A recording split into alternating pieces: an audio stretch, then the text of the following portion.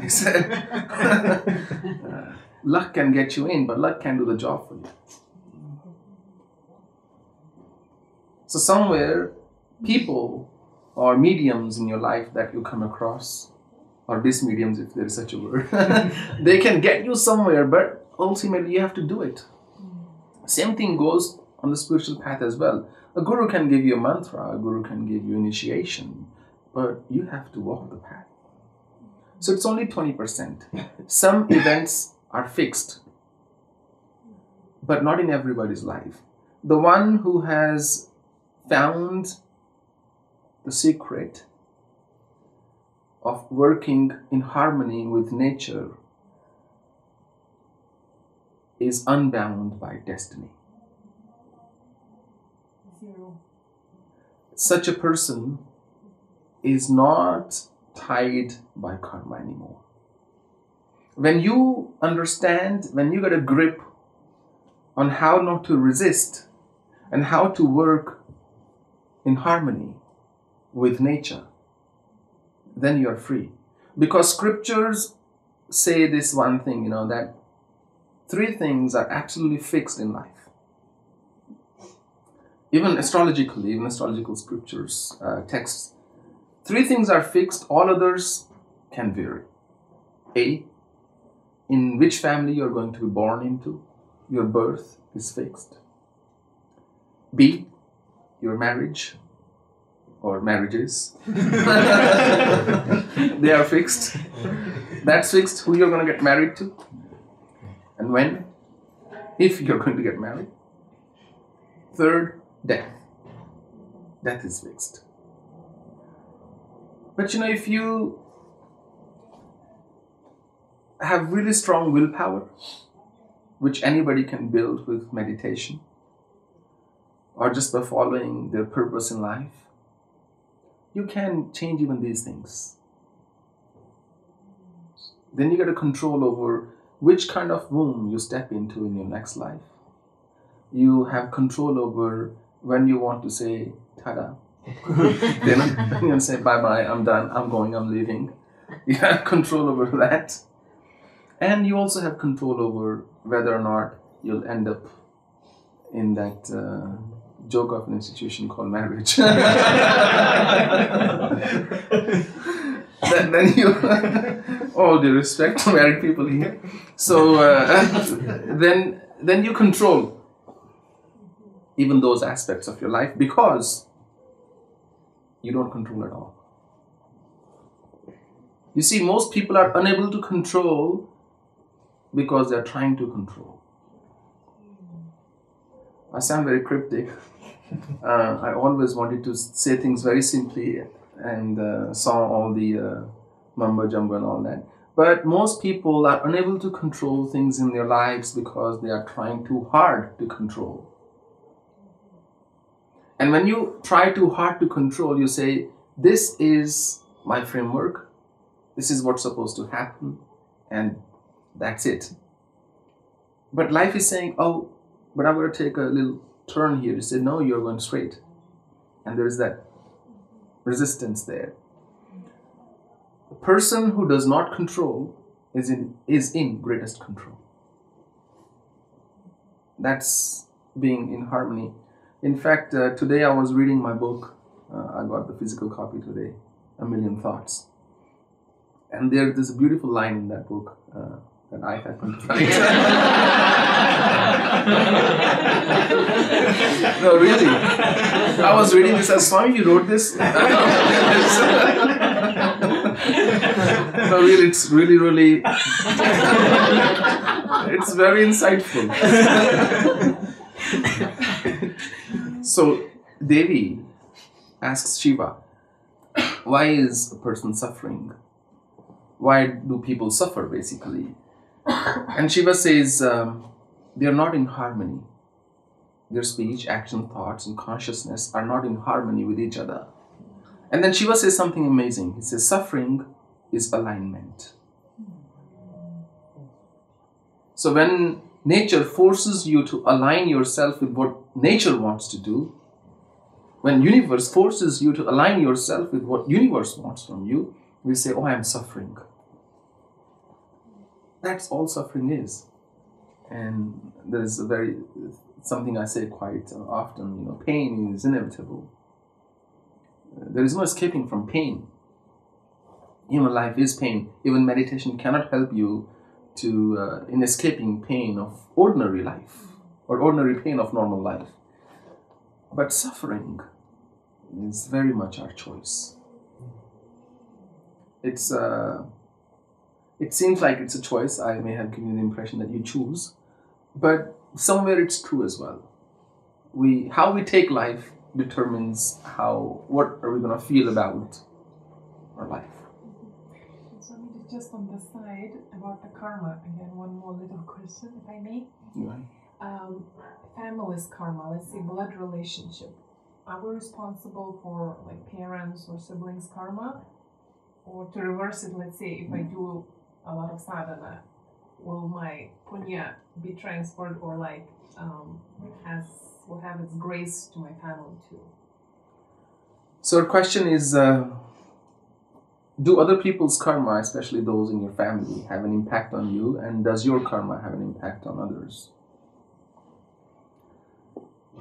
If you walk into a room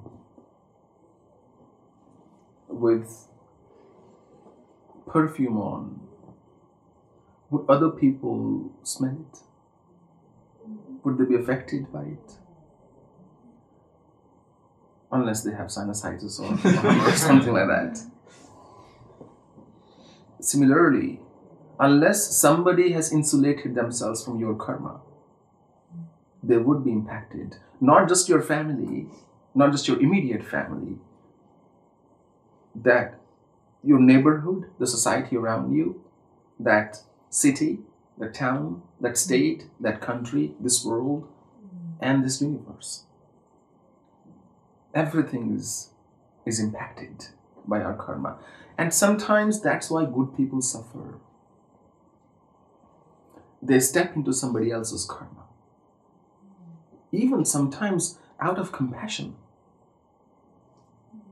For example, if you are in a difficult relationship, now we could say, I'm suffering because it was my karma. For example, I could say that. But no physical suffering is happening to me, so I'm not getting any, suffering because of my karma. It's not like I've contracted some grave disease. If I lose a limb in an accident, I would say this is my karma, for example. But if I'm suffering, which means I am being put through circumstances I find not pleasing, then sometimes it happens when you step into somebody else's karmic field. If you have a sibling who's, for example, having troubles with the law, or a drug addict, or whatever it be, and the police comes to your home every week, every other week, every 10 days or every month, you haven't done anything wrong, but you have to put up with that maybe either disgrace or shame or all the other feelings you may feel at cops coming in your home and questioning you. You haven't done anything to deserve that. But sometimes you actually do step into somebody else's karmic field. So it is not just possible, but it happens all the time that your punya karma protects others. And I think it's something the Vedic civilization understood more than 50,000 years ago. And that's why this whole relationship of guru-disciple came about. And in all the more recent religions, we have books. And we have custodians of those books. And we can give them whatever name. And people go to them for guidance, and they open the book and they say, the book says this. But in Vedic civilization, no such method ever existed. It said, look, this is nature, everything is God, look upon everything as divine, pray to everything, and see everybody as God. Because you will be impacted by what others do or don't do. And it's like singing, If you are singing in a chorus, one bad singer can destroy the whole chorus if he or she is particularly loud as well. The others have made no mistake. They are following the score. But one person is not. And one person's karma is impacting everybody else's. And that's why my happiness, my state of happiness, how I feel about life is quite an individual affair. But only so much. Ultimately, it depends on how happy the society around me is and how happy I keep myself and others around me.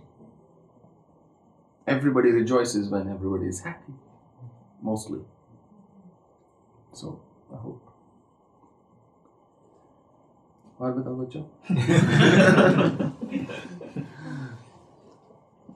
Nothing.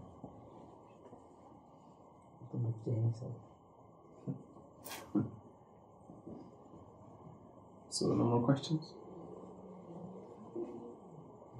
So, what we'll do, I'll figure out what we'll do in the meanwhile. But we'll have a meeting at 8 o'clock. Are you here? You're leaving tomorrow? Yes. What time? I'm after afternoon. Okay, good.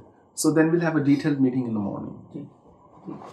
So Shelly and Vishal, their team have done a new website for the ashram. By the way, my blog that you see, it's all they're doing.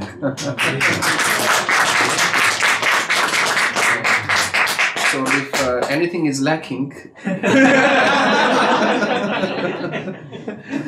so they've designed the new website for the ashram, which is quite in line with the blog design. But what's really remarkable about it, it's got full payment integration.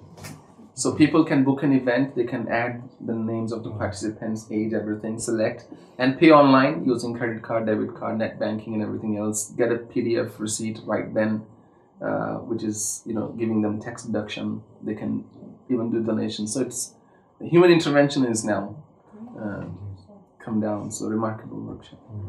Thank you. Okay, now that pleasantries are out of the way. So if there is nothing, we can maybe sing a couple of bhajan and call it a night.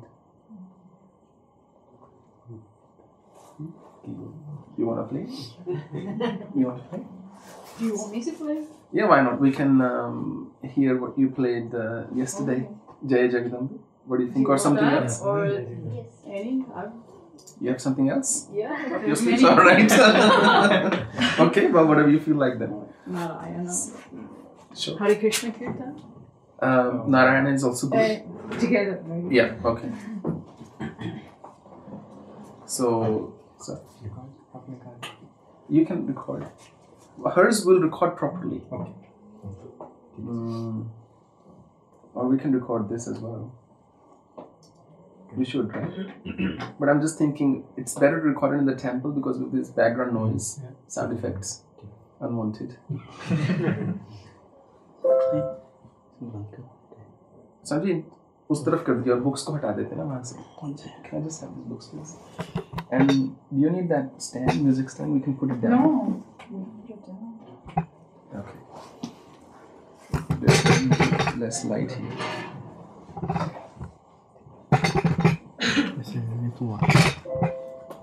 And let's take it. Good. So the recording can button off. Recording off करना एक second. ठीक है sir. अच्छा वो नहीं.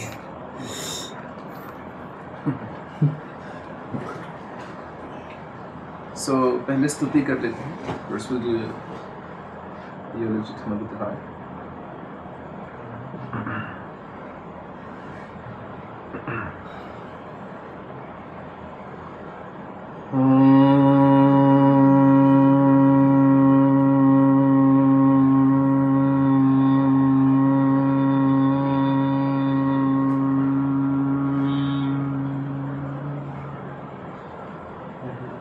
Shri Vidyam Shivavama Bhaga Nilayam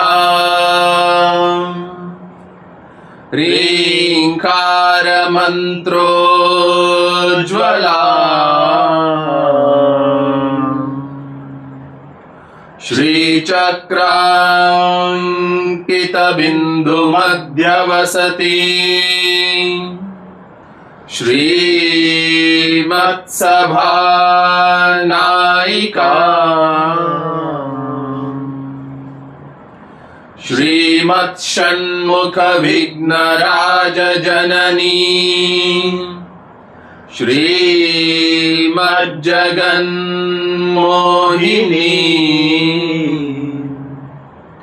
मीनाक्षीं प्रणतोऽस्मि सन्ततमहं कारुण्यवारानिधि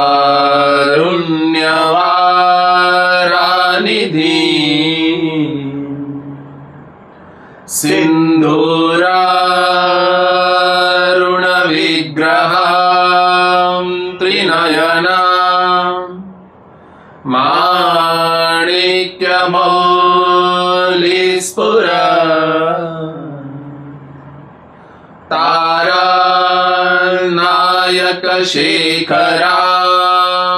स्मितमुखीं मापीनवक्षोरुहा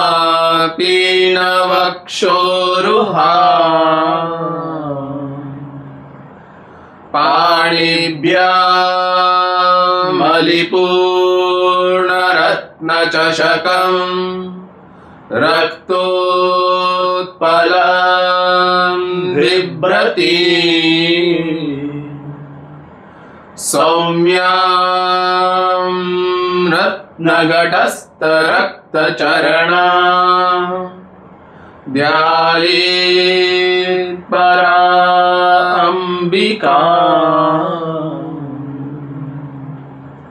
बोलो जगन्माता की जय।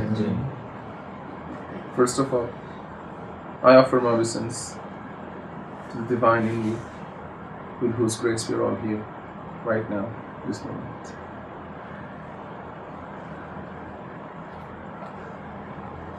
I don't have anything particular to say, as always. So, if there's a question, we can begin with that, or end with that. Any question? Ashwin? So, in many stotras, there is something like papanashanim or something like that. But our karmic account, whatever we have done, it has to come to us. So